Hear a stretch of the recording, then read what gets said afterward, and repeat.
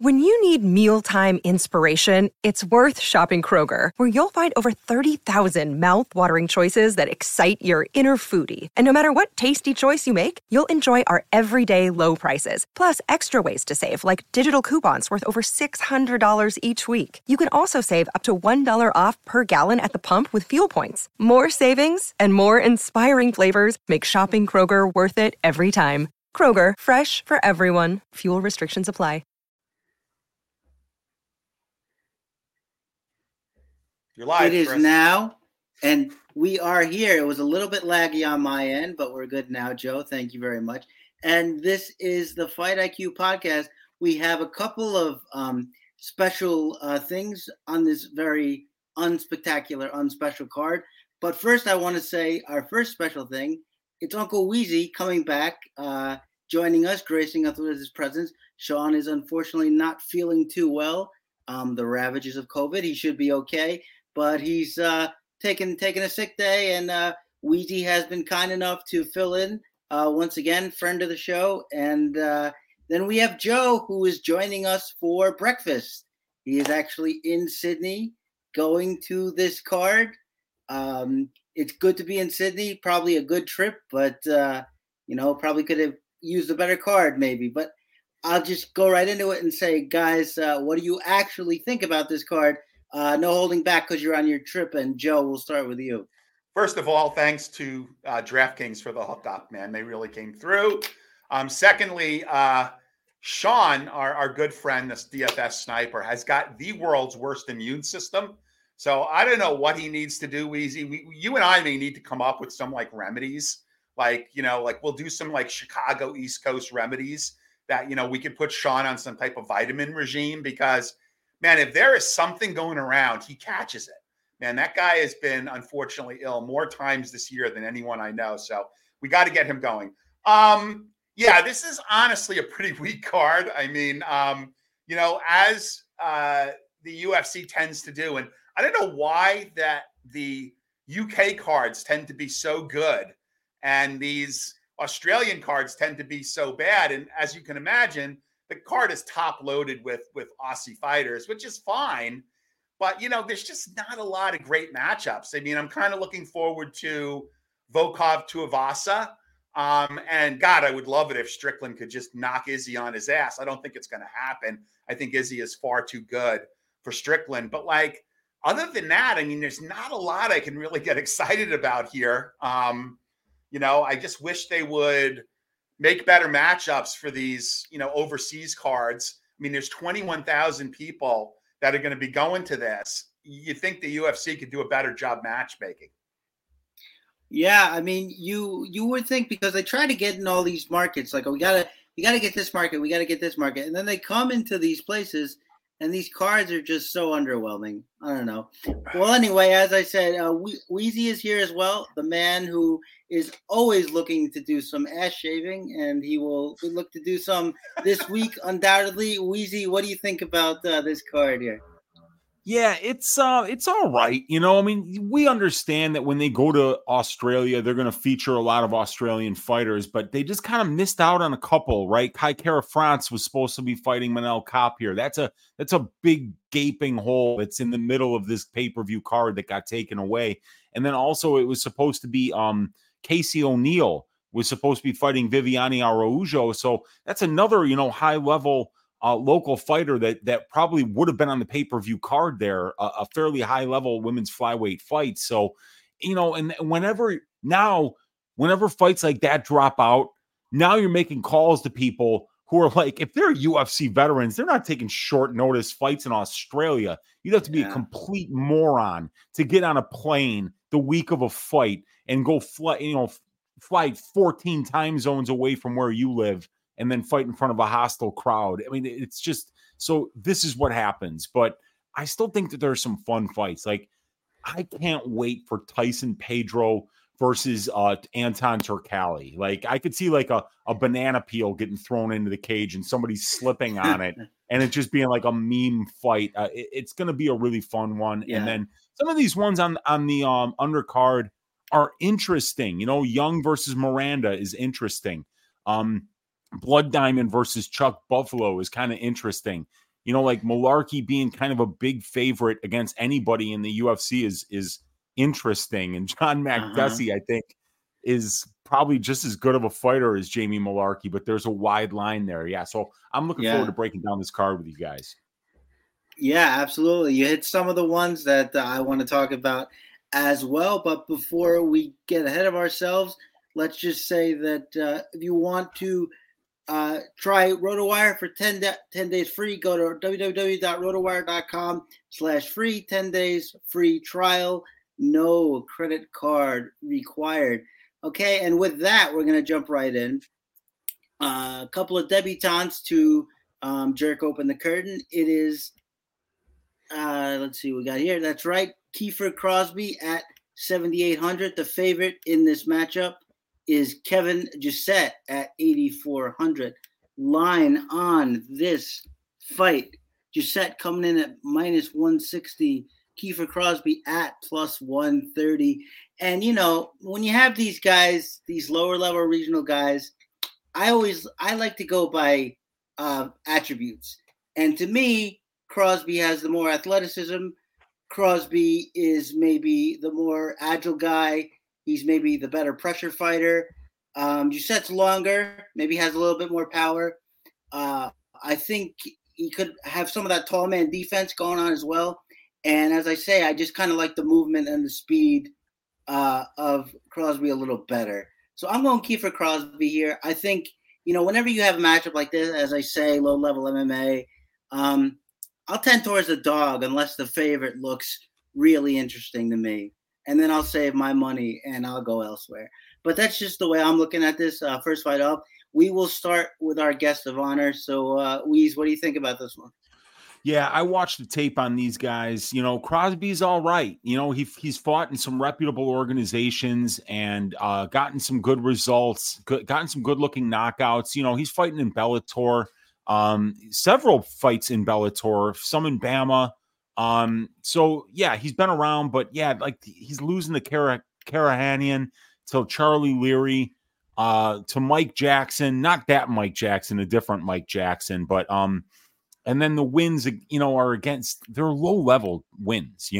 The Alex Oliveira looked drunk in the cage against this dude. Yeah, it was. He was throwing punches and missing by so much that he was falling flat on his face. It was a real embarrassing performance. So I'm not sure what to take from that. And then I watched the tape on Gisette. Holy shit, there's like an hour and a half of my life I'll never get back. My God, man.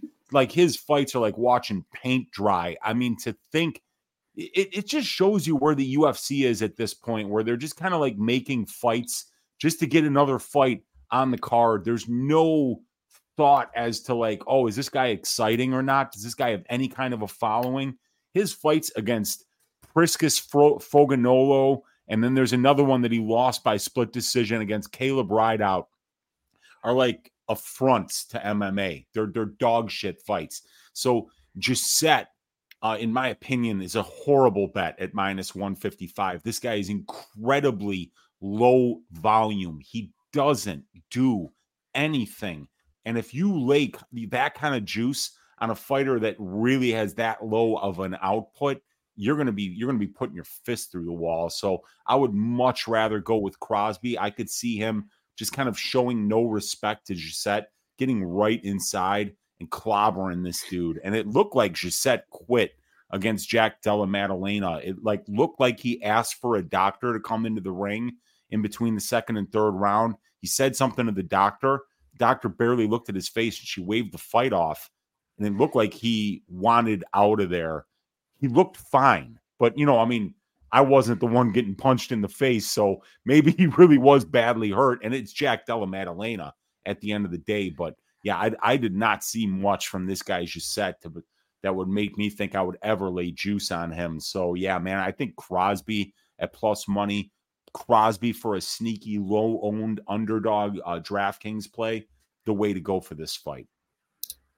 Yeah, I agree. And, you can say, and I think you said it well with that Oliveira fight, but at least we know he's not afraid to get into a war. He can mix it up in there, and he's not afraid to pressure. And to me, that's really enough.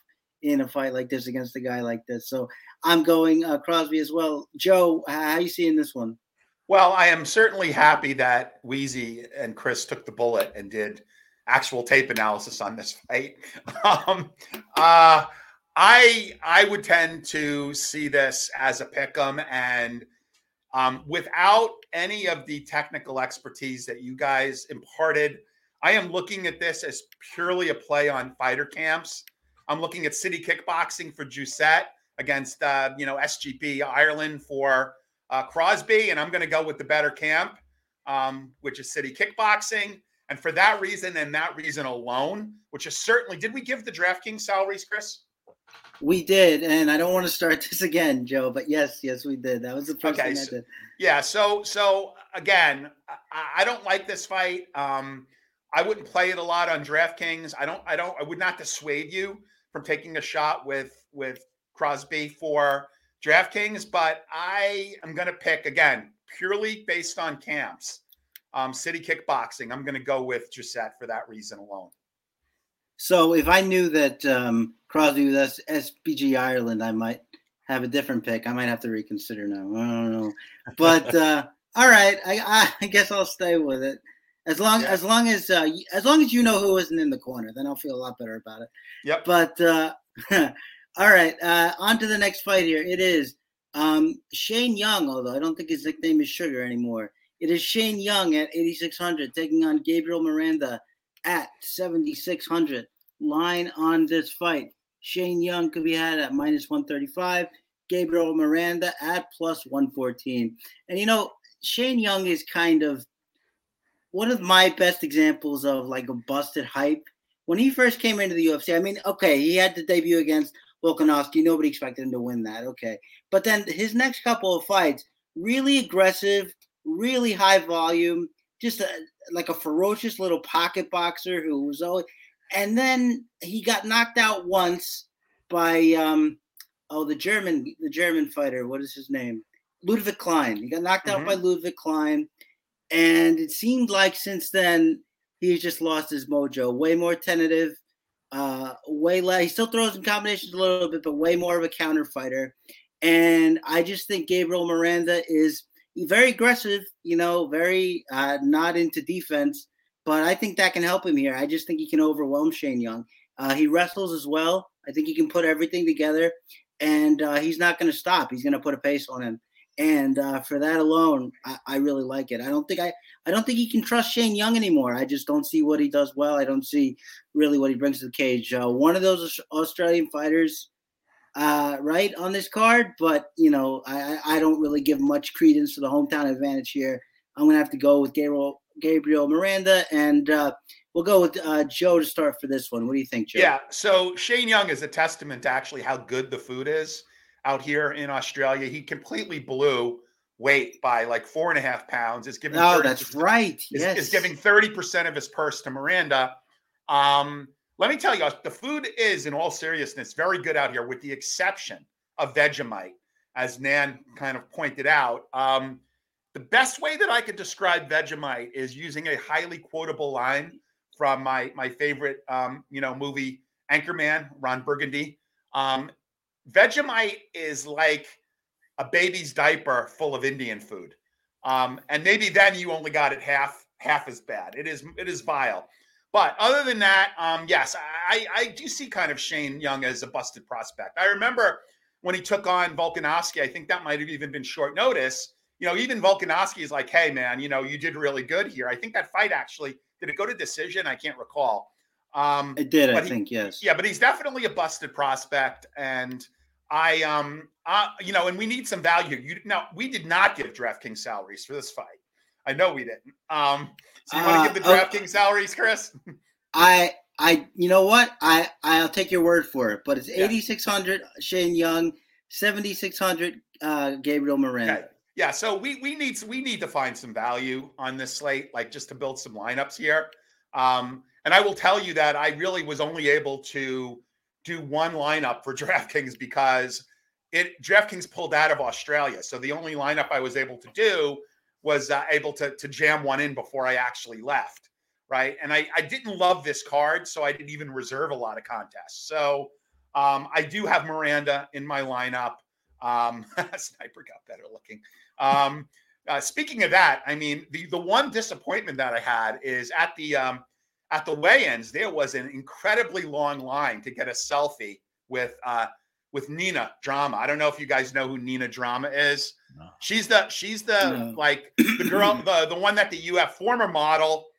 She does the Strickland interviews on Twitter, and the UFC actually hired her. She is like uber hot. And she does like all these videos, like she does a fitness update, which is absolutely hilarious. But like she's uber hot, like Nina Drama. And the line to just get a selfie with her was just incredible. So I hopefully I'll see her when I go out there tomorrow for the fights, because I do get like some type of VIP, photo op with fighters and stuff. So I want to get a photo with Nina Drama, but you guys got to follow her. She's hilarious. And her Sean Strickland interviews are off the cuff. Good. So anyway, Miranda, 7.6K. We need value on this card. I think this is as good a spot as any, so I'll take Miranda. All right. And Weeze, how do you see this fight here? Yeah, I think Miranda's a great DraftKings play this week. The guy's got a 100% finish rate in 16 pro wins, 15 of them by submission, 1 of them by knockout. All but 2 of them come in the very first round. So this is a high upside guy. And then you put on top of that the line has moved significantly after Young looked horrible on the scale. We haven't seen Young miss weight since the Volkanovski fight. And I think Young was the short notice replacement for that fight, right? So if that's the case, you're talking about a veteran here in Shane Young, almost 20 fights in his career, missing weight for the second time, but for the first time that we know of, with a full camp. That usually is a huge red flag, usually points to some kind of an injury that didn't allow you to be able to put in the road work, do the cardio necessary to take off the rest of that weight when you got close to fight time. So he could be sick, he could be injured, there could be something going on with Shane. And if that's the case, a guy like Miranda is just relentless early with the grappling pressure. And not just that, a lot of these grapplers, they can be so much more aggressive when they strike because they don't care if you take them down. You look at a guy like Miranda, this guy's got so many submissions from his back, guillotine chokes, triangle chokes, heel hooks, all kinds of shit this guy's getting off of his back. Arm bars. I think he's got like 4 arm bars. So he doesn't care if you take him down. He's going to be coming in with big kicks, flying knees, 1-2s down the middle. He's going to be pressuring. So if Shane Young isn't 100%, I think Miranda might crack him in the first or second round. So you're looking at a guy who you're not only getting some line value on with DraftKings, but you're also getting a big-time finishing upside in this spot. And if you get that from a guy at, 7,600, that's going to really help this week. So I got him in my cash lineup, and I also have a bet on Gabriel Miranda, plus 700 to win by first round submission. 13 of this guy's 16 wins are by first round submission. So like you look at that, that's over 75% of this guy's win condition is first round submission. And you're getting them at plus 700 instead of plus, 115 on money line. So it's a nice fat line to go check out on FanDuel Sportsbook. Absolutely. Yeah, no, that's a great tip there. Hot take a little early, but we'll take it because we're always looking for it here. That's a really good one. Might have to play that one myself. All right, next fight going on, and I think Weezy alluded to this. One of the better nicknames, right out of like a Western drama. It's Chuck Buffalo and Charles Radke at 9,100 taking on Blood Diamond, Mike Mathia at 7,100. The line on this fight, where did it go on me? Hang on. And the DraftKings salaries, please. I just did the DraftKings salaries, Joe. I'm kidding. Joe. I'm kidding. Oh my goodness gracious! I am kidding. I'm gonna lose it. All right, here we go. It's Charlie. There you go. So the line on this fight, minus 325, plus 260. That was good. You got me pretty bad. Minus 325, plus 260, and this is pretty easy for me. Charlie Radke can wrestle and grapple, so he wins. I pick him. I don't think there's too much more to say. Like Blood Diamond, even when you do see him get to use the kickboxing, he gets tired in fights. He's gassed by round 3. He's got 3 wins in his professional MMA career. Like this is silly. Charles Radke can grapple and pretty competently, from what I've seen, can flow in position. So he's the pick, and it's pretty easy. And at 9,100, he's going to be around anywhere because Blood Diamond fights generally don't go very long. So 9,100, I am all for Mr. Chuck Buffalo. Joe, what do you think about this one? Yeah, I mean, I'm with you there. Coming off of it, he's got a 2-fight losing streak. The only concern I have is, Mr. Buffalo is an American fighter going to Australia. But other than that, I mean, look, Blood Diamond is, he's 35 years old. He's 35 years old. He's coming off of 2 losses. Jeremiah Wells is not a bad loss, although he did lose it in the first round due to a rear naked choke, and then a decision loss to Orion Corsi. That is a bad loss. Yeah, this is it for him. I mean, this is really it for him. Radke's 7-3. I mean, he's 33 years old, which, what has he been doing his whole life? But he is coming off of, 4 wins. His last win was by rear naked choke. So yeah, I see him as the better fighter here. He trains at MMA Masters, which is not a bad camp. So I'm definitely going with Radke here. I believe our good buddy, it's not a secret because he already put the pot out, but our good buddy, I think, picked Radke as his tournament play. Our good buddy Brett Apley picked him as his tournament play on his Mayo Media Network video. So that's good enough for me. I'm gonna pick Radke here. Yeah, I mean, I think you have to. I mean, the obligatory thing of if Blood Diamond gets a knockout, he's probably going to be low owned because most people aren't looking for him. So scarcity there, et cetera, but I agree that I think that's the play. Weez, you want to make this unanimous, or what do you think? Yeah, I do. I could see why some people might take a shot on Blood Diamond. He is the hometown fighter. Chuck Buffalo making his UFC debut in Australia. That's a big deal, you guys. You have to deal with adrenaline dumps, nerves. Now you're going to Australia. You're going to be fighting in front of a hostile crowd. The local city kickboxing guy is the guy that you're fighting here. He's looking for his first win. They're probably trying to get him his first win. And when you watch the tape on Chuck, he doesn't offensive wrestle that much. I saw some in the Justin Montalvo fight, and he looked really good in the first round of that fight because of the wrestling. And I think if he wrestles here, he looks really good. He probably even looks his money line, which is a wide money line. So, but he would look that good if he were able to wrestle against this guy. And as far as I'm concerned, Blood Diamond is a fraud until further notice, until he proves that he isn't. Because he kind of got ragged out by Orion Corsi, a guy who's been injured for his entire career and a guy who doesn't have the best cardio to go along with all that wrestling that he tries to do in the first place. So, yeah, I mean, I've got to go with Chuck Buffalo here. I think he gets the job done. I love CFFC as an organization. You get a belt in CFFC. You're legit ready for the UFC. Very tough competition, very high-level regional scene competition there. So I'm looking forward to seeing this kid make his debut. And he's doing it against a very one-dimensional fighter in Blood Diamond. Yeah, a decent point here by Nan. Like, I don't think anybody's here saying Chuck Buffalo is a world beater, So in that respect, sure. But yeah, it's going to, as Sean is so fond of saying, if this guy beats me, he ruins my night. And as Joe is so fond of saying, it'll be a pork chop that I'm going to eat. Okay, the next fight up is Nasrat Haqparast at 9,500 taking on Landon Quinones at 6,700. I remember that I put the DraftKings salaries in. You can't get me this time, Joe. As for the line here, we have Haqparast. Where do these keep going on me? Haqparast, a big favorite here at -500. Quinones can be had at +360.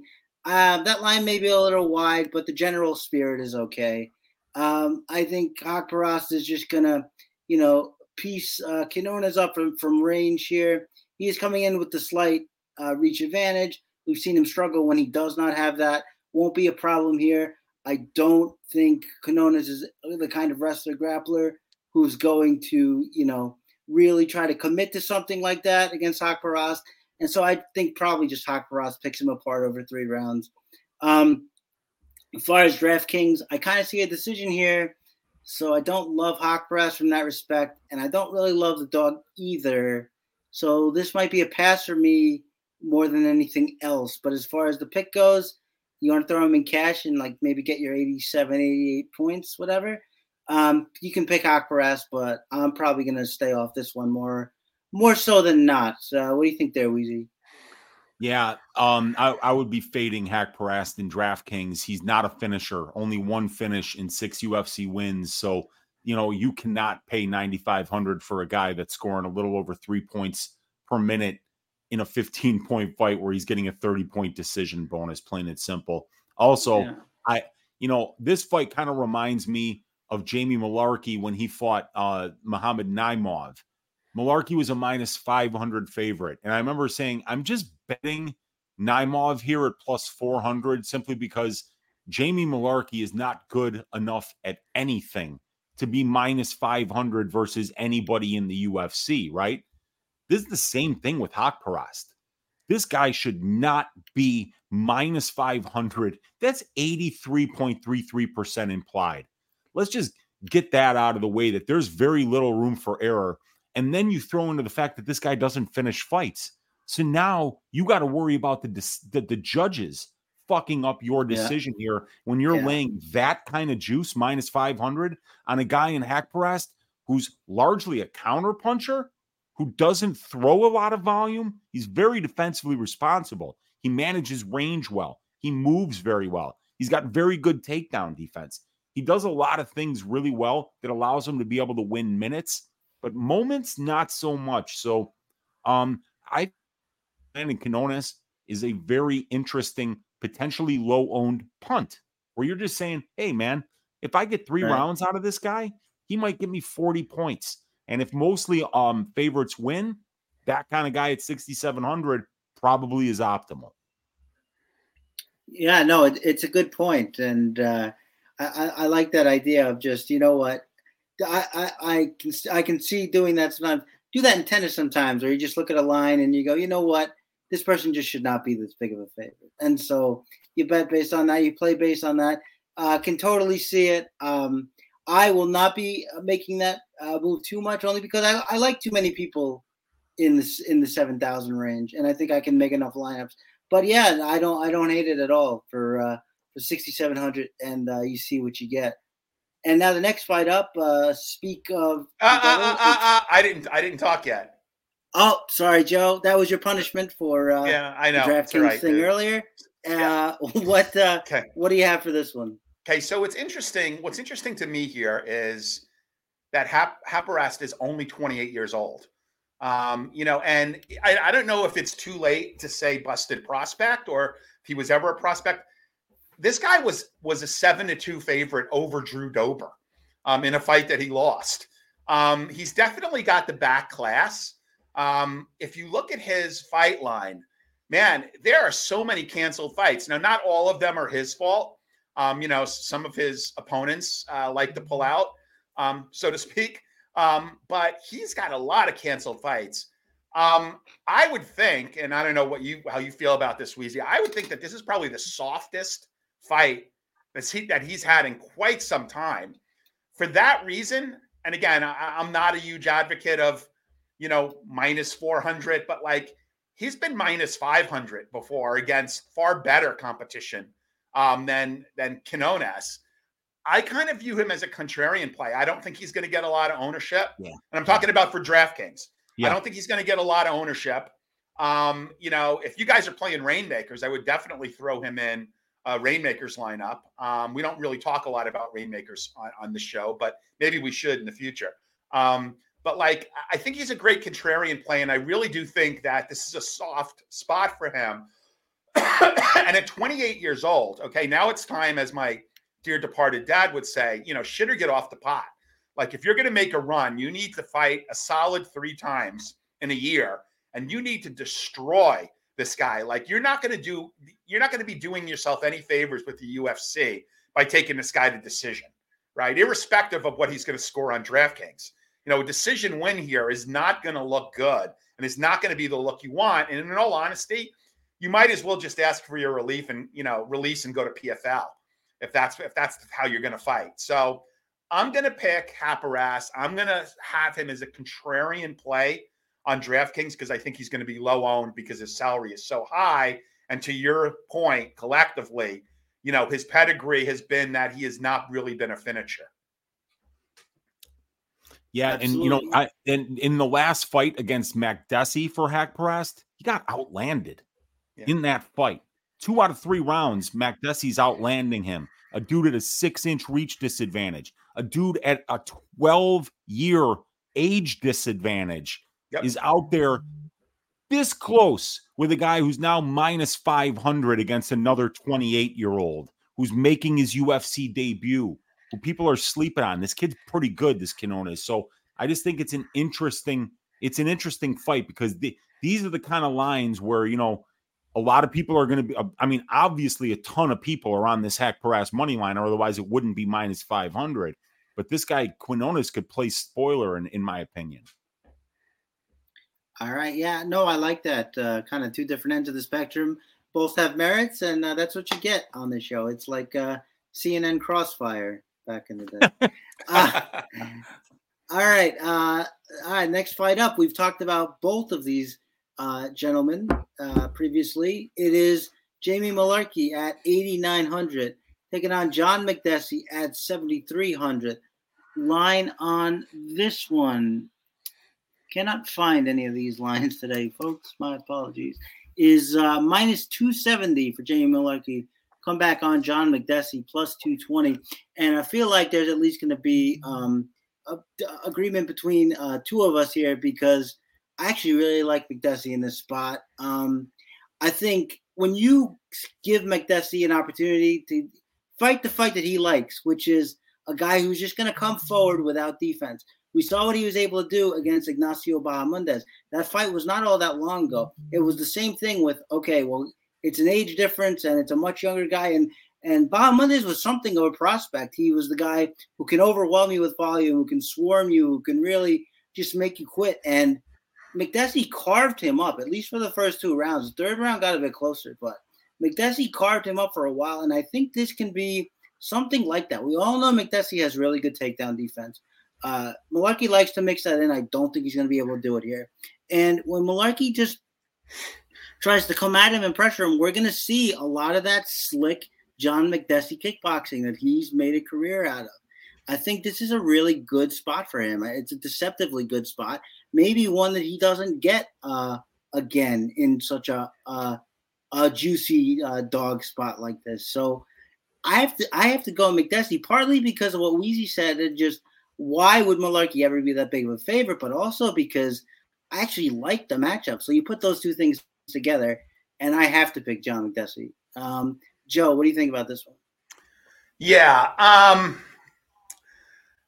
It hasn't been that long that, Mullarkey just let us down in a major way as a 9-2, AKA minus 450 favorite. And at that time we were saying Mullarkey minus 450. His opponent was a short notice replacement in Namov. And, he lost by ground strikes in round 2 of that fight. And, everybody was uber disappointed because I think he was the biggest favorite on the card. He let us all down for DraftKings. I'm sure he was a parlay buster. So I think there's going to be a lot of negative bias on Mullarkey here. I with that said, I do think that this is a fight he can and should win. He is an Australian fighter. I'm going to go back to the well here on Mullarkey. I don't know if I like him as a DraftKings play. Maybe he's another contrarian play, but I'm going to take Mullarkey here. Madesi is getting old. I mean, I think Malarkey will be able to get him down. Again, McDessie, I like the guy. He's been in the UFC forever.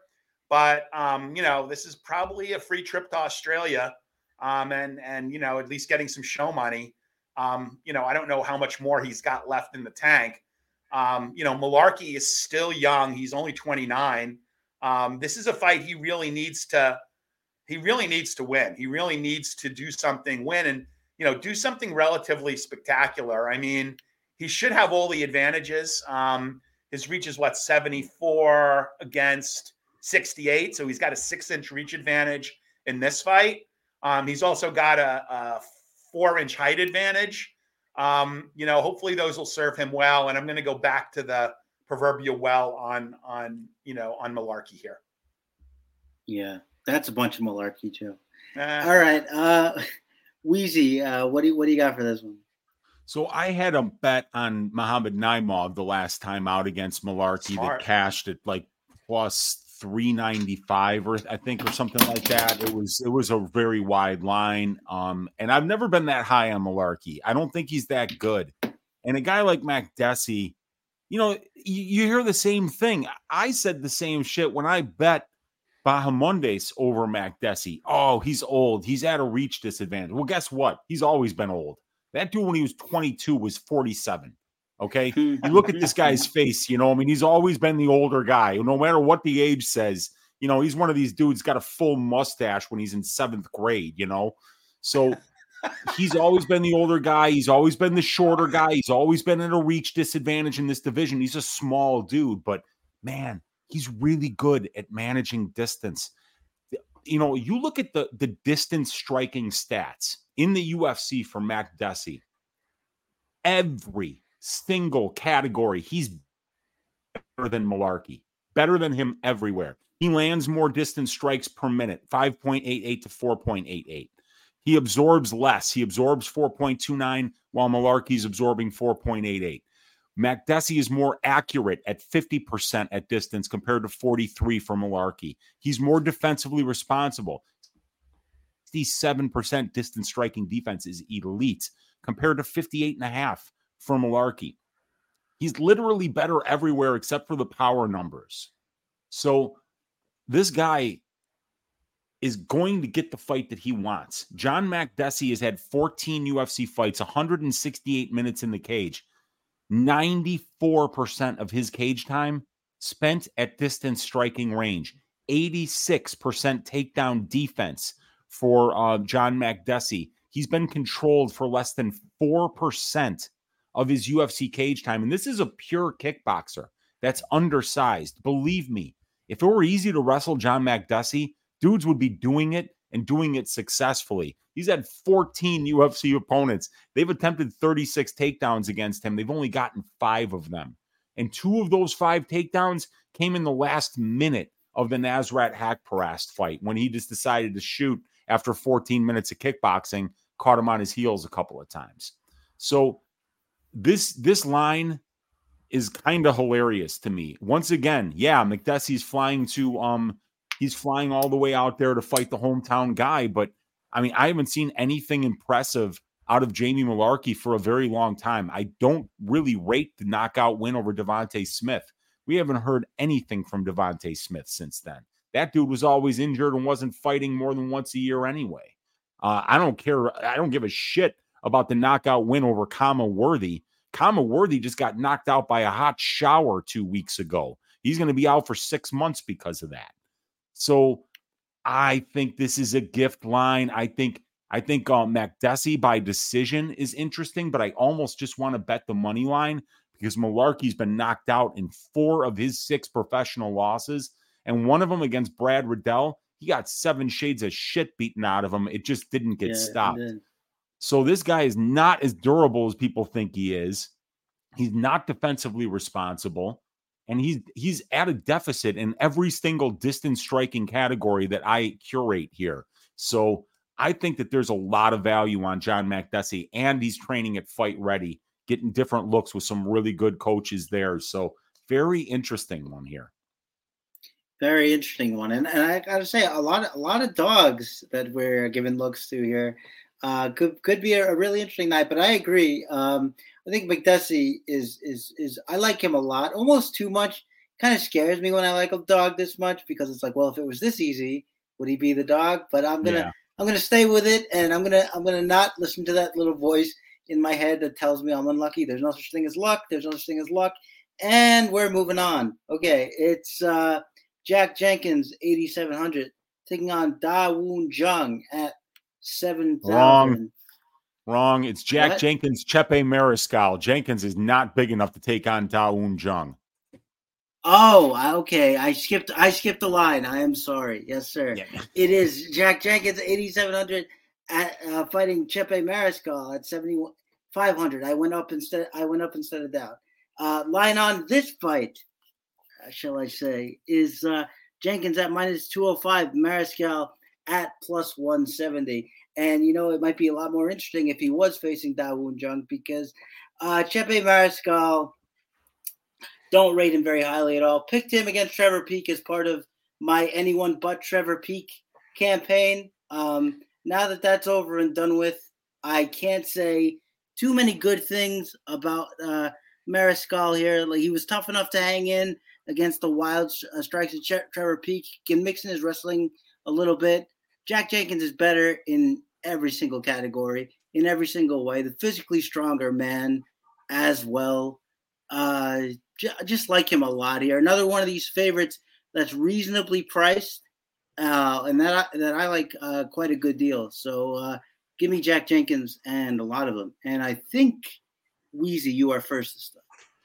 Yeah, Mariscal is a local product here to Chicago, Illinois, South Side, Cicero, stand up. And Mariscal has fought an absolute who's who of regional scene competition. This guy has really been through the ringer and has fought everybody. Let me list the names that Chepe Mariscal has shared the cage with in promotions outside of the UFC. Sean Soriano, Steve Garcia, Joe Anderson Brito, Yusuf Zalal, Pat Sabatini, Carl Deaton III, Bryce Mitchell, Gregor Gillespie, Frank Buenafuente was a stud. I mean, like, this guy has really fought everybody. And then in addition to that, you go to the amateurs. This guy has 11 amateur fights, and he was 11-0 as an amateur. So Chepe has been around, man. He's been there. He's done that. He's a black belt in judo. He's got good striking. He's got excellent conditioning, man. That Trevor Peek fight, he showed off stud high-level conditioning in that fight. That was an absolute war, up and down. Every punch that Trevor Peek was throwing at him was being thrown with really nasty intentions. It was his UFC debut. There were nerves. There was a live crowd. That was a nuts fight. But Mariscal looked really good for all 3 rounds. Really good conditioning, good durability. Took some big shots in that fight.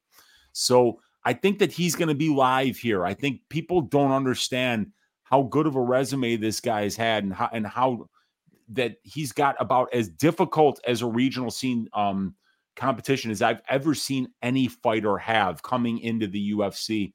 And I thought it was an impressive performance against Trevor Peek. And with Jenkins, I still feel like I need to find out more about him. Love his boxing. He's very technical. He's also got excellent conditioning. Great low leg kicks, mixes in the wrestling in order to win minutes, shows high fight IQ. He shows the ability to be able to find different paths depending on where his opponent's strengths and weaknesses are in order to find the easiest path to victory for that particular opponent. I love betting on guys like that. So this is an interesting fight. I feel like the line is where it should be. It's taking into account that Jenkins is a little bit younger and a little more hyped. Jenkins is at home. Chepe Mariscal going all the way from Colorado to Australia for this. You can ask Joe. That is not an easy flight. It takes a minute to get acclimated. And if you need to perform at a high level and fight for your life in a cage, you better make sure that you get out there early. So, I think that this is about where it's at. This is a fight that I have no action on, but I think Chepe could be live as a dog. And I also think that we could see Jenkins cover that minus 200 price by just being the smarter fighter and the better minute winner here. Absolutely. Joe, what do you see in this one? Okay, so Wheezy stole some of my thunder. I mean, I think there's some narrative, on both sides. One, I just want to kind of quickly seize on a point that Wheezy made about getting acclimated. And it's important to note, like, how this works. The lower to mid-tier fighters, and I mean that not by talent, but more by how they're compensated, really can only get out here a week or so before. Like, they don't have the money to actually come out here. And I think the UFC pays for about a week at a hotel. I may be wrong. And if I'm wrong and someone, knows better than I do, please, pop into chat. But, so these guys, and it is having been out here since, Monday, Tuesday, it's a 12 to 15 hour time difference, depending on what part of the US you're coming from. And honestly, I made the classic mistake of arriving in the morning and then deciding to take a nap. And that just kind of messed me totally up. I should know better from all my, trips to Thailand. But, so it's really hard. Like, the guys who have the money, like the Stricklands, like, they could afford to be out here for a little longer. They could do some of their camp out here. The Mariscal is Weezy mentioned Colorado. He trains at Team Elevation, which is a really good camp.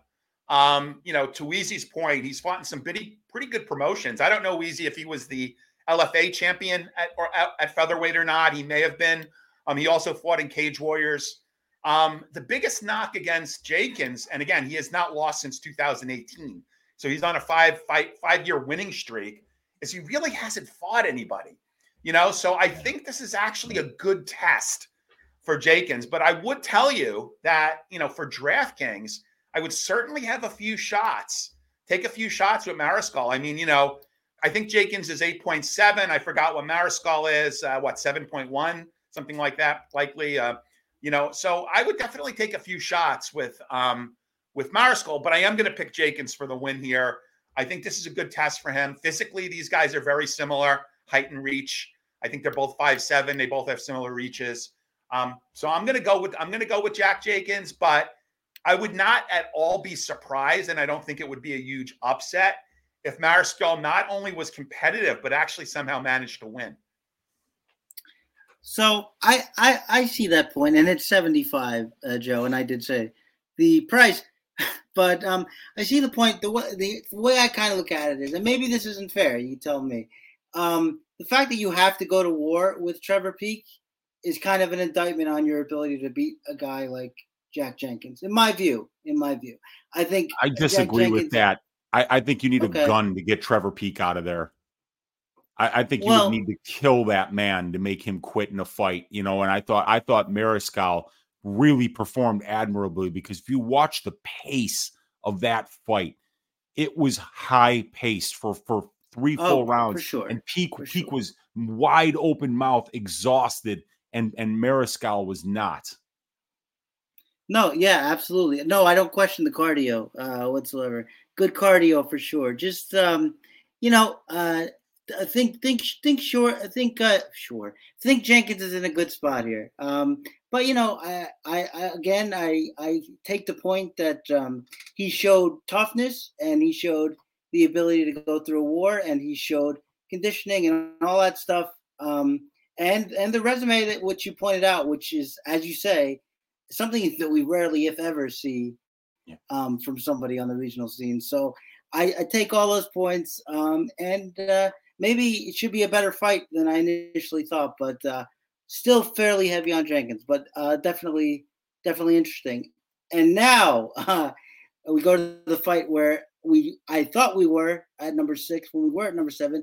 We are at number 6 now, and it is Carlos Ulberg, 9,200, taking on Da Woon Jung at 7,000. Line on this fight is Carlos Ulberg at minus 300. Da Woon Jung plus 240. And, I'll be the first to admit, I didn't really like Ulberg. It took me a long time to come around to him, even when he was in the midst of this 3-fight knockout streak that he's currently on, because I still didn't think that, he was defensively responsible. I still had questions about his cardio. It wasn't even some of the wins weren't that impressive. He is much more attacking now, much more aggressive now. I like that about him. And my problem with Dawoon Jung, he's a really good boxer, really good technical boxer. He can even wrestle a little bit when he wants to. We saw that anomalous performance, that eight takedown performance 2 or 3 fights ago. So he can wrestle when he wants to. My problem here, and we saw this in his knockout win against Kennedy Njoku, is his defense is his guard way too often. He just puts his hands up and lets those shots bounce off his guard and come what may. And I don't think you can do that against somebody like Carlos Ulberg. I think he's too powerful. I think he's too fast. And I just think some of these shots are going to get through. I think that Ulberg has shown he's the real deal. And you just can't mess around with him in the cage anymore like you could maybe at one time. So I'm going Ulberg here, and I think it's pretty likely that this happens by stoppage. I believe we are going with Joe this time. Joe, what do you got?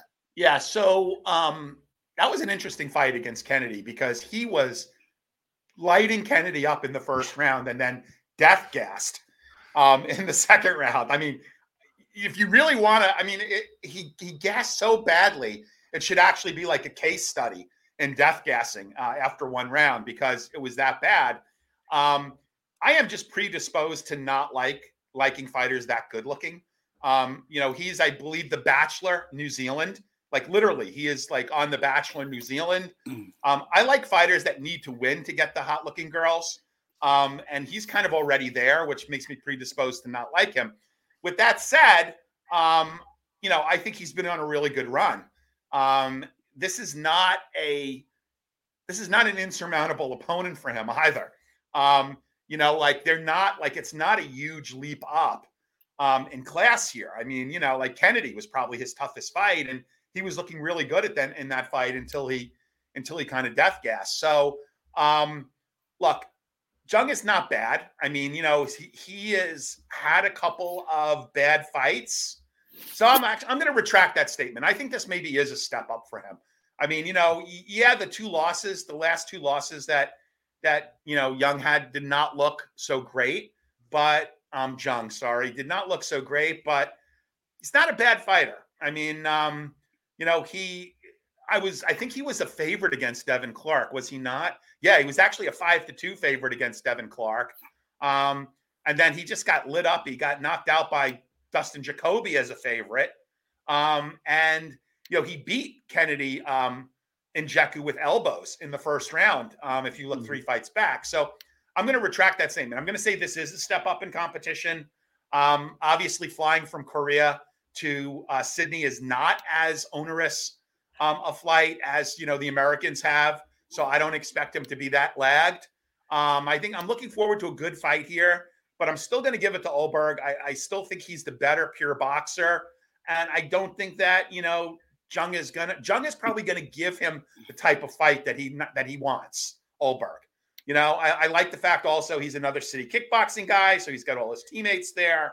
So I'm going to go with Ulberg, but I will have a couple of shares of Jung in DraftKings simply for backlash and the fact that he's not going to have some of the same issues in acclimating as the others. And he's a pretty tall guy. He's like 6'4" with a 78.5 reach. Jung is. So I'm going to go with Ulberg. I want Ulberg to win here.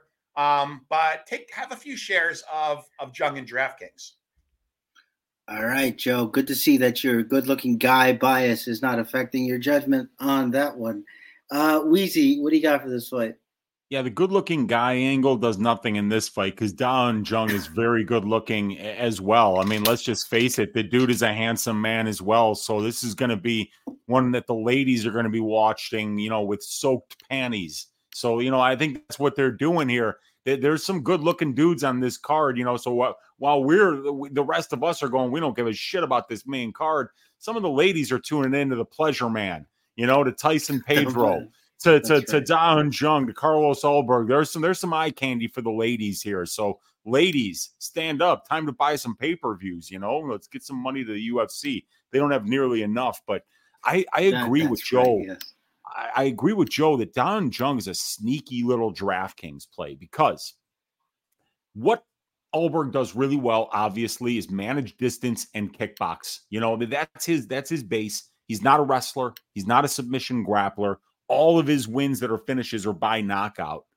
This guy has only attempted 2 takedowns in the UFC. He's gotten both of them, but he has less than 6% control time for. His fight stays standing 93% of the time. Don Jung, his fight stays standing 55% of the time. So in my opinion, if Da Jung decides, you know what, I'm not going to play Carlos Alberg's game. I'm going to clinch up with this dude. I'm going to try to throw him around. I'm going to try to do something that I'm not necessarily known for doing. Don Jung's got 9 takedowns, but 8 of them came against William Knight, who's horrible. So how good of a wrestler is Don Jung? Is it really in his skill set, in his toolbox to go out there and wrestle for 15 minutes? Probably not. But if he does, like if he goes out there and he clinches up with this dude, he wears on Alberg in the first, right? And doesn't allow Alberg to stay at distance striking range, that's a different type of conditioning, and it's a different type of fight. And we know that styles make fights. So I do think that there is a path for Don Jung to make this fight really dirty and really competitive, to where he's going to look a lot better than what he looks on his money line right now. But still, Alberg is such a good athlete. It's the big cage.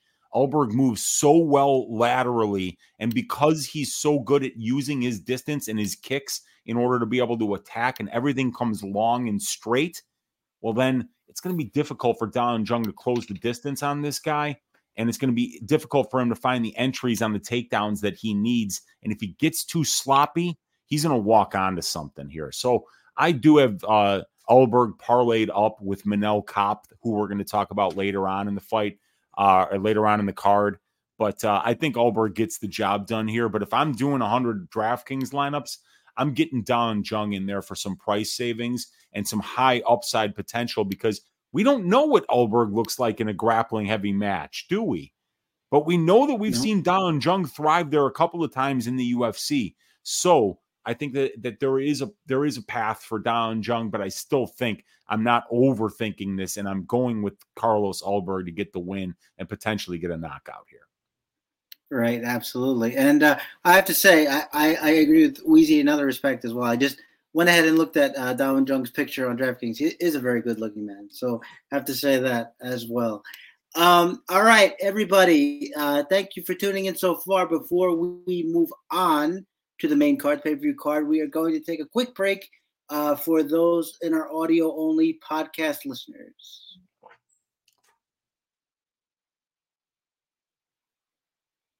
All right, and we are back.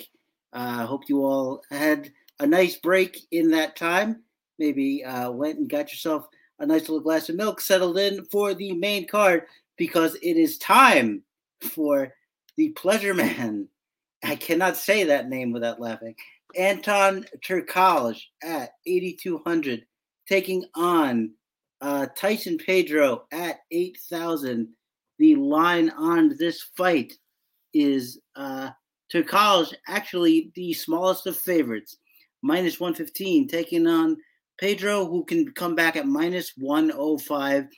And listen, I said in my write-up of this fight, I think the fact that this line is even close speaks volume to how far Tyson Pedro has fallen as a prospect in the eyes of the betting community. When he first came here, his grappling ability, his power, his agility was looking like maybe would be a prospect in this division. Had to take those 2 years off. I believe it was 2 years. And really just hasn't looked the same in the cage of late. But Anton Turkalj is just sort of a mess. I mean, he's a long fighter. He can grapple a little bit. He can sort of stay in there and do. But the one thing you saw in his fight with who was it? With Petrino, the last fight, where he got 5 takedowns in that fight, and you think that a couple different times, like he had the back, he looked like he was in some really advantageous positions. I just don't see him as a fighter who has any control over what he's doing whatsoever. I don't see him. He's not the kind of fighter who can ride momentum to victories. Weezy, you talked about minutes versus moments before. He is most certainly a moments fighter. If he's going to get you, he's going to get you in a moment, and that's going to be it. I don't see him sustaining any prolonged momentum, especially in this fight against Tyson Pedro, who, as I said, is a good grappler. I do like his low kicks. I think those will come in handy here too. If Turkalj can just go so wild and expend so much energy, because the one thing you can say about him, even when he's tired, there are two kinds of guys fighters who get tired. One who get tired and they quit, and one who you can tell they're tired but they keep fighting. And I would say Turkalj is in the second camp. So if he can do that, if he can just really pour on a pace, then he's got something going. But if we're just talking about skills and what should happen based on skills, I got to go Tyson Pedro here. Just too better grappler. The leg kicks, as I said, I don't know more agile specifically, but I would say like more controlled, at least in terms of footwork. And as I say, I think their college is just a mess. So I have to take Pedro here. Probably be a little heavy on this one. This is one of the interesting ones. You're always interesting in these 8,200, 8,000 scenarios, especially in the heavier weight classes, especially in a fight like this, because they're probably going to score well and they're both reasonable. So you probably should have one of them. Having said all that, Weezy, I'm going to kick it over to you first. How are you seeing this fight?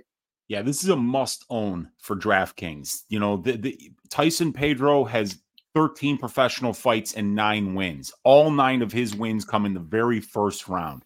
Every fight that Tyson Pedro has been past the 5-minute mark, he's lost that fight. And then on the other side, you got a guy in Turkalj who's not very technical. The entries on his takedowns are shite. You know, everything that he throws is meant to try to take your head off, but he's got legendary durability and really good cardio. So it's two opposite archetype of fighters. When you watch Pedro win, he wins everything in the first round. He's a dynamic and explosive early. He's going to be the far more technical fighter. He'll be the more powerful striker on the feet. He'll be the far more dangerous submission grappler. But Turkalj is the kind of guy who absorbs huge shots early, who gets put into bad spots early, who finds ways to survive. And then, not unlike Homer Simpson in his boxing career, he just takes this beating until you're completely gassed, and then he finds a moment. He finds a moment, and he uses that moment to finish the fight, whether it's via submission or with big shots on the feet. And we saw it in the Petrino fight like 3 or 4 times. Turkalj had him in really bad spots. But Vitor Petrino showed amazing conditioning and athleticism in that fight. Tyson Pedro does not have good conditioning. He's one round or bust, and he always has been. I mean, this guy's getting slept by the ghost of Mauricio Shogun Rua in round 3. You know, I mean, that's how bad he is after the fight gets out of the first round. He's the complete opposite of Anton Turkalj. Anton Turkalj is a guy who could take a tremendous amount of damage early in a fight, but you'll never ruin his will, and he'll never quit on himself. And then he'll find that moment in the fight that turns the fight and ends it. Pedro will never find that moment late. If he doesn't find the moment early, he panics and he quits. So these are completely different archetype of fighters. But I could tell you this, right? Either Tyson Pedro's finishing this fight via submission in round number 1, or he gets shown the door in round number 2 or round number 3 after he unloads on the face of Anton Turkalj until he can't fucking believe that man is still standing there. And then he says, I can't do this for another 8 minutes. And then he just finds the door. So I think either way, somebody's getting served here. Whoever wins this fight probably scores in the triple digits. And you're getting a triple digit winner out of a guy that's either 8,000 or 8,200. I think it's a fascinating fight. I have a bet on Anton Turkalj to win in round number 3 because I know Tyson Pedro's got quit in him. I know he's got quit in him. And it's so much easier to quit when you realize that no matter what you do, that idiot standing across from you just refuses to go down. He refuses to fuck off. And that's what Turkalj does. And that style breaks Tyson Pedro. So I'm not very committal, on who's going to win this fight. I just know it's going to be awesome. I know it's going to be back and forth, and I know somebody's going to get served. Yeah, well said. I mean, we like fights for different reasons, right? We like fights when there's a lot of stakes on the line, when it's two technicians. We want to see two guys with sparkling records, or we like fights because we think they're going to be a big, dumb mess. And I think that this one is in the second category there. Joe, having said all that, what do you think about this one here? Well, I got a name and a location for you. The name is Modesto, and the location is Perth. Tyson Pedro was a minus 230 favorite in that fight in his home country of Australia. On the undercard for was it the main card? It might have been the main card for Volkanovski Makhachev. That was just so highly disappointing. I mean, there's a small amount of line value, I believe, in Pedro, right? Weezy, Pedro is still a favorite right now, a small favorite. Minus 130, something around those lines. So there is a small amount of line value on DK because he is the 8K fighter on DK, right? The Pleasure Man, God, the Pleasure Man is 8.2K. I'm totally with you. I mean, I think the way to play this is if you're betting it, you look at a first round play on Pedro, and then just sprinkle in some round 2s and 3s, live. If it gets past the first round, sprinkle in some wagers on the Pleasure Man. I'm going to take Pedro here just because if this guy loses 2 fights in a row at home, like what's the point, right? What's the point? I always said that Jake Matthews was always going to be a pack rim like filler fighter unless he gets a camp outside of his dad's garage, and he's looked a little better recently. But like he doesn't even train at a great camp, Pedro. I think he trains with his dad, like Jake Matthews does. So like I don't know what he was doing during his time off. But if he does not win this fight in Australia, again, he may as well just kind of hang it up and go back to teaching judo or whatever he does in his spare time, because the USC hasn't exactly been putting killers in front of him recently. So got that right. So let's go with Pedro. Let's take the small amount of salary that we're going to get in the form of line value at 8K, for a minus 130 fighter. I'll take it. I'm taking it, though. I'm taking it with like my fingers crossed. And I do recommend too, if you're spreading, and I am not spreading, I am not mass entering. I already pretty much told everybody why, but if you are spreading, you should have both sides of this fight. Yeah. Yep. All right. Let's move on. And boy, I got to tell you, Weez, I understand what you said about the fights that you're interested in, but man, when you're looking at it, this is a non-impressive main card for a pay-per-view. Having said that, let's move on to the next fight. It is actually a rematch. Let's say the long-awaited rematch. Justin Tafa, 9,000, taking on Austin Lane at 7,000. The line on this fight. Tafa can be had at minus 205. Lane coming back at plus 170. And, this fight was – they had the fight. I don't remember how long ago exactly. First minute, eye poke happens. No contest. We have to run it back. I'm not sure if anybody particularly wanted to see this run back, but we have it now. So lucky us. Austin Lane, of course, most famous for getting knocked out by Greg Hardy on the Contender Series. That said, I don't hate Austin Lane as kind of a low-level, middling heavyweight. He's agile. He's got some good footwork. He can put some strikes together. Not very good defensively. But Tafa, just the better kickboxer, but way more stationary, way more, let the fight come to me. If the fight starts going downhill, then he can take it. But like we saw in the fight with I hate looking up names during the pod, but this is a point I want to make. So Carlos Felipe, his fight with Carlos Felipe, comes out, wins that first round handily, and then just kind of gives away the next 2 rounds, just sort of standing and watching. So, it's kind of hard what you're going to get with Justin Tafa, whose most impressive win to date is probably still he knocked out Parker Porter, so fair enough.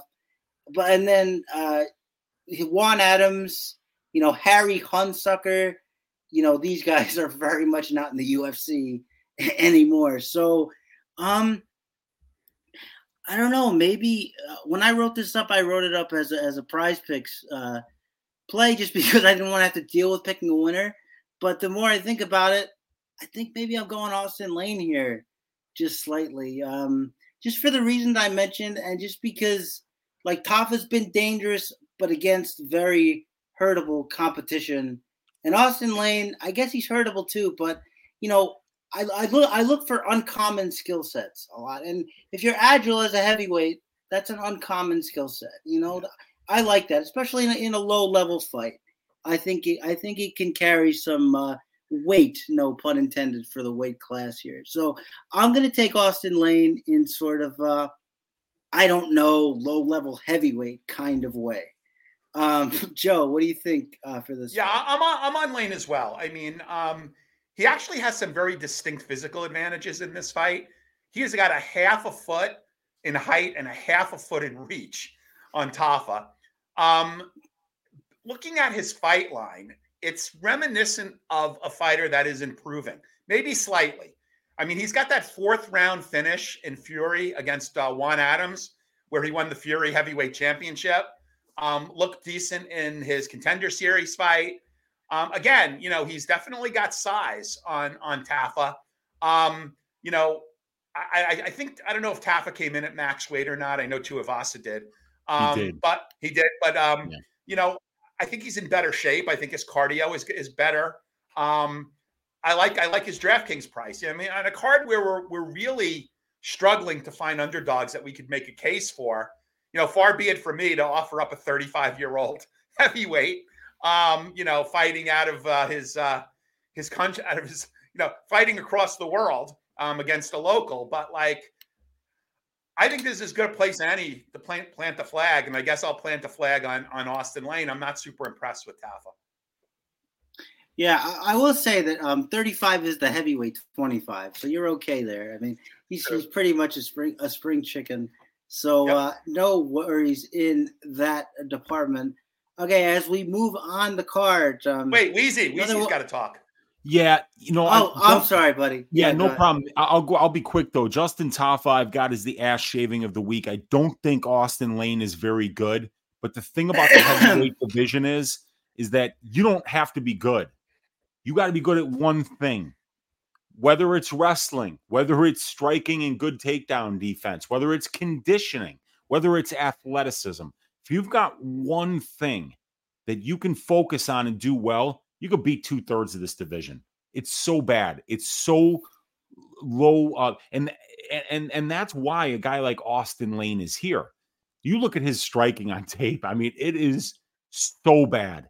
His striking reminds me of Virna Jandiroba's striking, and that's not a compliment, okay?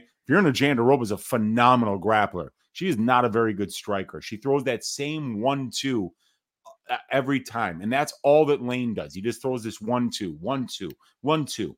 A guy like Tafa, who's a skilled kickboxer, he's going to time that shit. He's going to get inside. He's going to find this guy's chin and knock him out in the first round. But I always say it's a big but.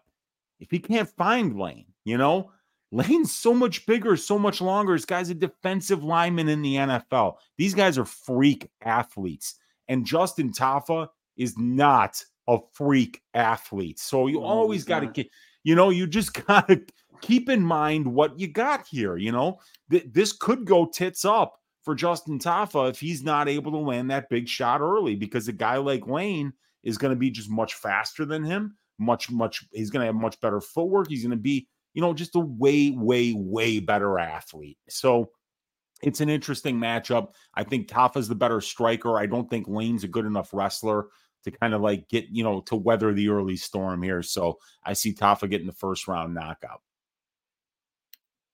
All right. And now moving on to one of the ones we lost, as Weezy said earlier, but they kept Kopp on the card, I think, because they started feeling bad that they were canceling all his fights. So we have Manel Kopp at 9,300 taking on Felipe Dos Santos at 6,900. The line on this fight, we have another wide line here. Manel Kopp minus 410, Felipe Dos Santos plus 320.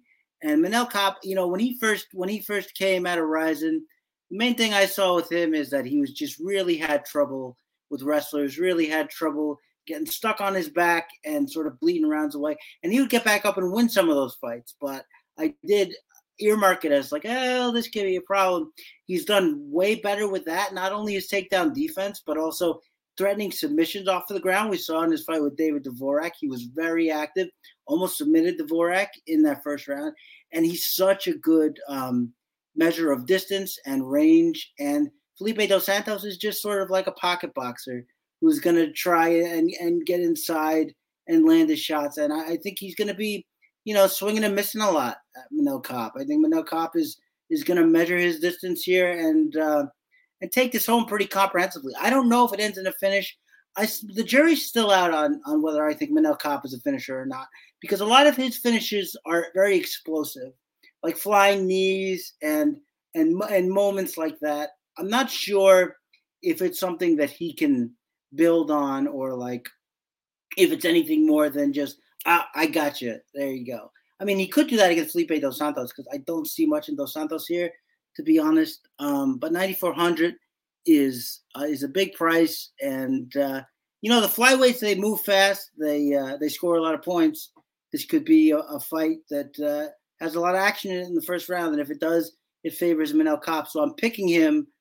Might not have too much of the 9,400. I like some more fighters in the mid-range and a little bit lower, like Mr. Chuck Buffalo and guys like that. So the pick is Kopp, and maybe a little bit more of a stay away from me than maybe some others. Weezy, what do you think? Yeah, I've got Kopp parlayed up with Ulberg on the money line here to get like a minus 130-ish that I went for like 2 units. And I also went when the Kopp line opened on Bet Online, his submission prop opened at plus 1,600, while the KO and decision props opened at like plus 175 a piece or something like that. Mm-hmm. So I jumped on the submission prop. I mean, this guy's got 5 wins by submission in his career. He's a Brazilian jiu-jitsu black belt. We almost saw him submit Dvorak, I remember even DC talking about it because he went to AKA to work his wrestling, and he was working AKA Thailand and also AKA in California too. And DC was saying during a couple of his fights that like this guy's in the gym submitting everybody, and that he's got really good jiu-jitsu and really underrated jiu-jitsu. So yeah, I mean, I think wherever this fight goes, this is a 22-year-old kid, Felipe Dos Santos, taking this fight on short notice. He was supposed to be fighting on the Contender Series. His opponent pulled out just at the same time that Kai Kara-France pulled out. So they, and it was like I said earlier, who's taking a fucking Manel Kopp fight in Australia on short notice? You're no manager worth their salt is letting their fighter take that fight. Because you're going to lose, and then you got to go all the way to Australia to do it. It's just, you got so many cards stacked against you. When you need somebody to do that, you take some debutante that's just looking for the opportunity. They don't care that they're going to get their ass shaved. Now they got a contract. He's going to get 2 more fights. He'll get a much more winnable fight in his next deal. But this one, man, Manel Kopp has had 3 straight fighters cancel on him. One of them on the day of the fight. He wants to put his fist through a wall. This guy's like a pit bull in a cage that's been starved for 2 days. I think he's going to murder this dude. Yeah, I agree. And I have a feeling that it's about to be unanimous. Joe, what do you think? Yeah, it is. I just want to point out, though, that Dos Santos watch this kid in the future, right? He's only 22 years old. He's 7-0. He's a training partner of Charles do Bronx Oliveira. He is training with a lot of guys. It's Shooter Box, Diego Lima in Brazil. A lot of his training partners have UFC fights booked on the card. So it would not surprise me. Now, what I would like to see happen here is Kape get a quick finish, this kid not take a lot of damage, and then maybe get put on like a November card, with one of the other guys from Chudo, from his camp. But he looks good. He's 7-0. I think this is a gimme fight for Kape. He needs a payday. He's going to need to make quick work of this kid because, he's lobbying for a title fight. So, yeah, of course, it's going to be unanimous here with Kape. But watch this guy when he fights back coming off a loss to Kape. And I'm going to look at seriously betting him, big in his next fight. I just hope he doesn't take a lot of damage. And I want to see him maybe get on a card coming up in November, December, because I think he could have some potential at 125. But yes, Kape all the way. All right, Kape all the way. Okay, so it is. Is this the co-main event? It is. Okay, I'm losing track because these are not co-main event style fights. Nonetheless, it is Alex Volkov taking 8,800 rather, taking it on Tai Bam Bam Tuivasa at 7,400. The line on this fight, Volkov minus 250, Tuivasa plus 200. And I'll just open by saying I think that's too wide. Okay, Tuivasa got knocked out in his last two fights.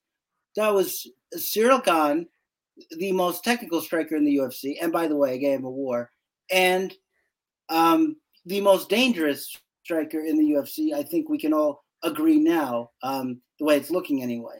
I don't think that diminishes Tafa. I don't think that diminishes, what is his name? I don't think that diminishes Tuivasa whatsoever. I knew I would get it. I don't think that diminishes him whatsoever, really. I think he's going to be the same fighter who always comes forward and is always throwing big. And I don't think that Volkov likes that. I'm not just talking about the Derek Lewis fight here. I also think that, continually coming forward, Volkov needs that range. He needs to stick you at range. And Tai Tuivasa is not going to let that happen. He's also extremely tough. As I say, I don't let that quick knockout loss in the last one sway me too much. I think he's going to go ahead and give it a war. I know Volkov has looked good lately. I know he's getting back to a few finishes here. But I'm not counting out Tuivasa at all. I think getting in Volkov's face and throwing hands, if he can stick around long enough, he's going to make that pay off. And plus 200 and the big dog salary on DraftKings, I'm going to go with it. So I'm going with Tuivasa here. And Joe, what is your take on the co-main event? Yeah, so I like Drago a fair bit here. I think he's more athletic. I think he's more technical. I've always been a big fan of Volkov. The guy is a monster. He's 6'7". I think he'll handle Tuivasa pretty easily. Look, his last two wins were good wins against Rosenstruck and who was the other guy he beat? I know he's coming off Romanov. Yeah, and first that was not a good win, but that's okay. Punches from back control. But Rosenstruck, he boxed him up. I would argue that Rosenstruck is probably a better pure boxer than Tai Tuivasa. But again, I like Drago here. I think look, I'm not going to say the fight's not going to be entertaining, and I think the crowd will be going wild, and he's going to have a lot of support. He came in, he barely made weight, which was kind of funny. Tuivasa came right in at the limit, barely making weight here. I don't know what his cardio is going to look like if this fight gets into a second round. But give me Drago here. And again, I like him a fair bit. I like the salary. I think he's what is he, 8.9? He is 8.8. 8.8. I like him at 8.8. Yes. I would be using him a fair amount. And then you want to maybe sprinkle some Tuivasa in there. But I like Drago a fair bit here. All right, Weezy, what do you got for the co-main? Yeah, I'm picking Volkov to win the fight. He's the better distance manager. He's much more defensively responsible. He's much more accurate. He throws more volume. He's got a 2.85 positive significant strike differential at distance, while it's negative 0.79 for Tuivasa. Better conditioning, better size, better length, more experienced. And he's fought the slightly better brand of competition at the UFC level as well, but just by a very small amount.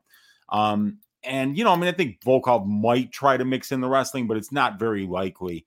But it's a heavyweight fight, and Volkov's coming a long way from Russia to Australia for this fight, fighting in front of a hostile crowd.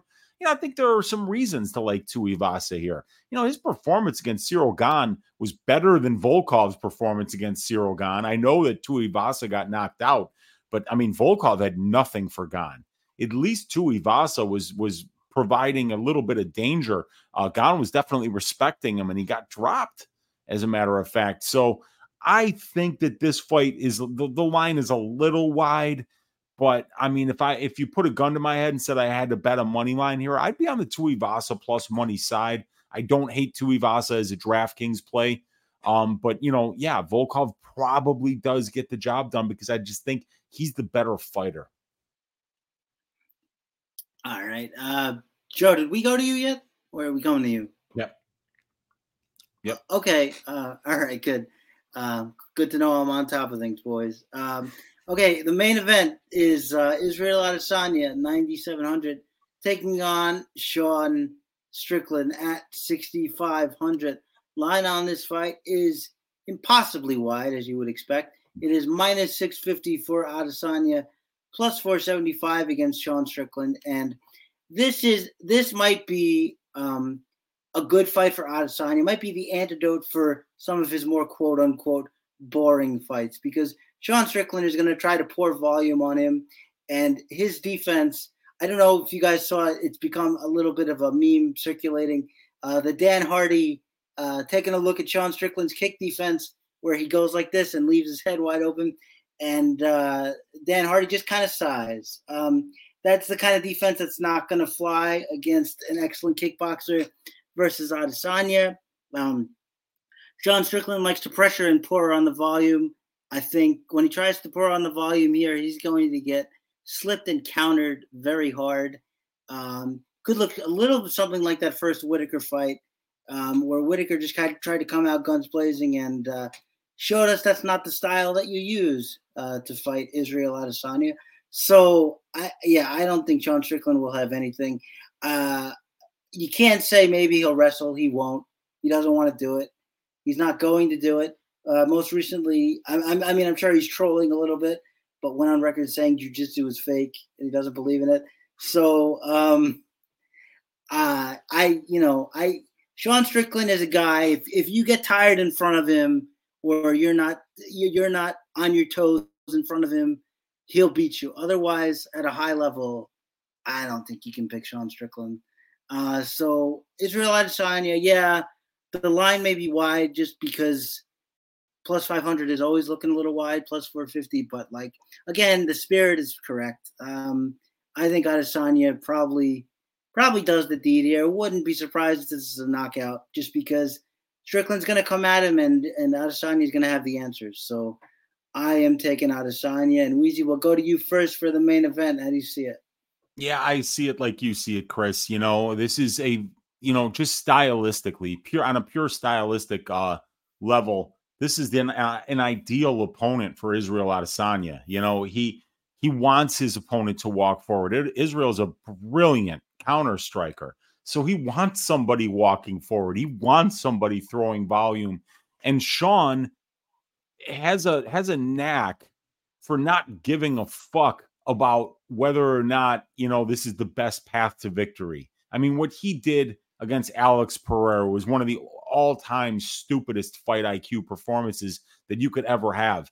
You get a guy that has no takedown defense and no jiu-jitsu game, and you're out there, and a left hook that will send people to the land of wind and ghosts. And what do? You stand in front of them, and you get your head spun around, in the very first round, predictably. He's he's got his phone in the car like the week after the fight, and he goes, "Man, I'd stand in front of him again. He got lucky with that one. Like, he didn't even learn anything from that, and that's a bad thing. Like usually when you get into a motorcycle accident that nearly costs you your career and your life, maybe you sell the motorcycle and you get yourself a Prius. Not Strickland." He's just still riding that bike around like a moron, still like posting videos on Instagram of him like taking, bike jumps. Shit, he's going to die, dude. He's going to die young. He'll probably get his head lopped off by a low-flying traffic copter one of these days. So, yeah, he's going to give Israel exactly what he wants. I bet the over 4.5 rounds earlier in the week, looking at more of a data play. But stylistically, now I have the buyer's remorse, and I'll probably be hedging out of that play by playing Adesanya by knockout. Because, yeah, I think Sean's just going to walk onto something. I don't think he'll fight smart. I don't think he'll wrestle. I don't think he'll be careful and about the volume and the pressure. So, yeah, I think that this is going to be an easy win for Israel. Yep. And once again, I think we're not going to have much drama here. Joe, how you see the main event? True story. Sean Strickland nearly broke up with his girlfriend because theoretically she would not help him hide a body if he hit someone with his car. He was doing an interview like right after his weight cut, and I think the Australian fans are actually going to be cheering for Strickland. I honestly think that that's going to happen. He said the politicians suck, but the fans are all long dicks. Now, I have no idea what that means. Like, I don't know if there's like, if I don't, maybe he was just being incoherent, but would there be, honestly, let's be real. Would there be anything better right now in the UFC than having Sean Strickland as the middleweight champ? I mean, love it. Oh my God, his interviews, his TV. Yeah. I mean, you got to watch these interviews with Nina because they got this great repartee going. I mean, and not to mention she's hotter than the barrel of Bob. So I don't think that he's going to win here. I think he's going to give Izzy the type of fight that Izzy wins 99 times out of 100. But boy, would I love Strickland to catch him with something and just make Izzy go away. And I honestly think that he will get a lot of applause from the fans in Australia. So I'm going to pick Izzy, but since I'm not going to, oddly enough, have a lot of money riding on this, I'm probably going to be cheering for Strickland. I need to make a pick. I mean, also DraftKings 9.5K or 9.6K. And that's pretty hefty. So you're going to need to get 9.7K. Wow. You're going to need to get some points here out of him.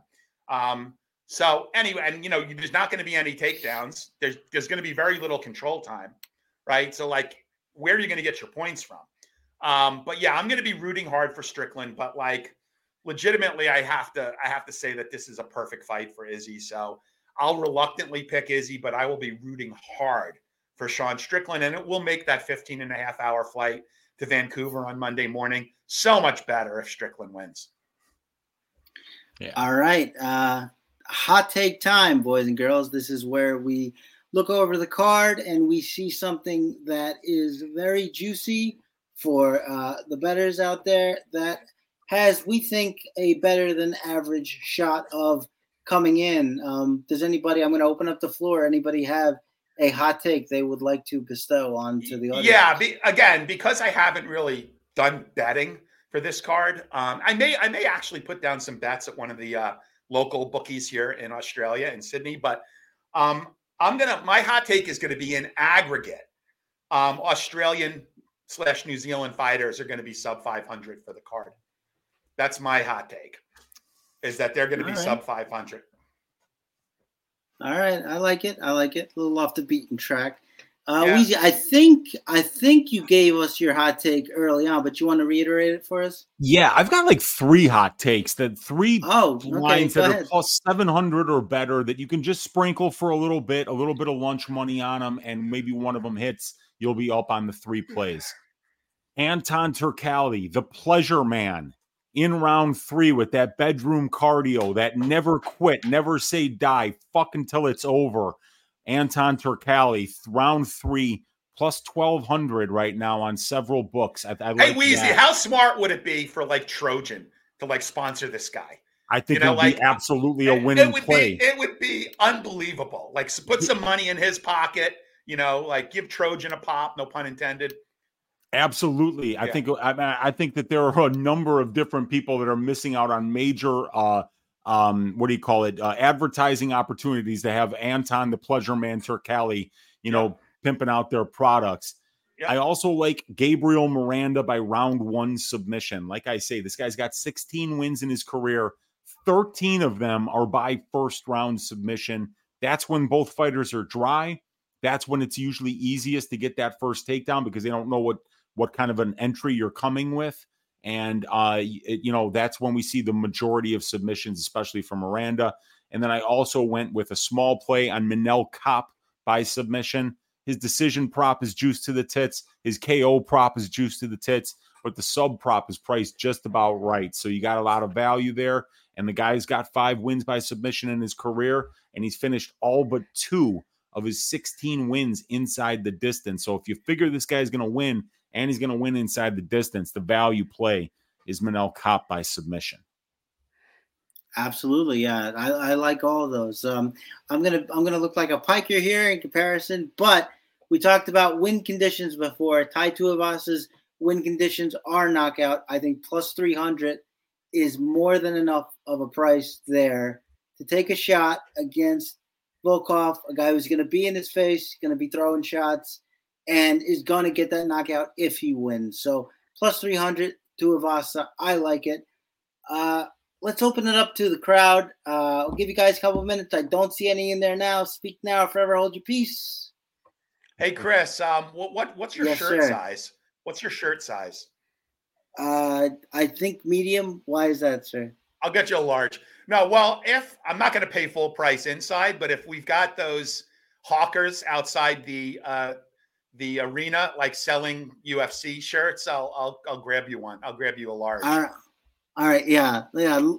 Large may be the play. I mean, I was being, trying to be a little modest, but large. Yeah, I'll give you a large. Yeah. Like I said, I'm not going to pay the usurious prices that they charge inside, but if they're selling them outside, I'll grab you a shirt. All right, definitely appreciate it. And it doesn't look like we have any hot takes from the audience, but no worries there. We still appreciate you all watching and tuning in. Want to thank Joe, as always. Want to thank Uncle Weezy for filling in on short notice. Great job today, man. Great takes, great plays, great hot takes. Especially, everybody look out. Sprinkle in your lunch money, your paper route money on those. See if they hit. And as for us, we will be back next month with the next pay-per-view card. Check out all these guys on their Twitter accounts, on their YouTube pages. You can check it out on my page that I put up on RotoWire. I'll link that as well. Has Uncle Weezy's information, has Joe's information. Otherwise, guys, thank you all so much. We are going to get out of here. Enjoy the fights, and good luck. Real quick, Chris, before we sign off, Weezy and Brady, DFS by the numbers, right? That's Brady, right? Yep. They put out the earliest content of anybody. And in order for them to do this, at the end of a card, I don't know about you guys, but at the end of a UFC card, like late Saturday night, early Sunday morning, the last thing I want to do is think about the next card.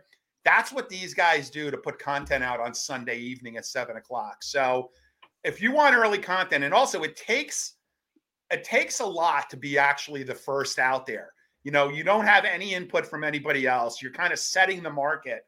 And that's what Brady and Weezy have been doing for a long time. So 7 p.m. on Sundays, get that early, listen to that early content. I will listen to them Monday, on my drive to work or, at home. But that just takes so much. And I want to talk to you after we go off live, Weezy. I want to know when you're taking a fucking vacation, because the amount of content that you and Brady put out, I don't know how you guys do it. Yeah, it's a lot. It's a lot, Joe. And, and Saturday night after the card, because I keep my own database of UFC stats that are all available on my Patreon. I mean, I'm 3 weeks ahead with the matchup stats for every UFC fight. I have all the analytics and statistics. I mean, I should show you guys some of the shit that I have available to me here. So it's all available on my Patreon. You can check that out on patreon.com/Uncle Weezy. Great stats and analytics for serious MMA bettors there. And yeah, we bust our ass, man. Saturday night, I'm putting in stats from that night's card to update my database, and then starting with the research for Sunday's card. Yeah, I mean, it's a lot of work, but it's a labor of love. We love doing it. Awesome. All right, absolutely. And definitely a good note there. Once again, thank you so much, everybody. Good luck on your bets, on your DFS plays, and enjoy the card in general. And we will see you next time. Yep.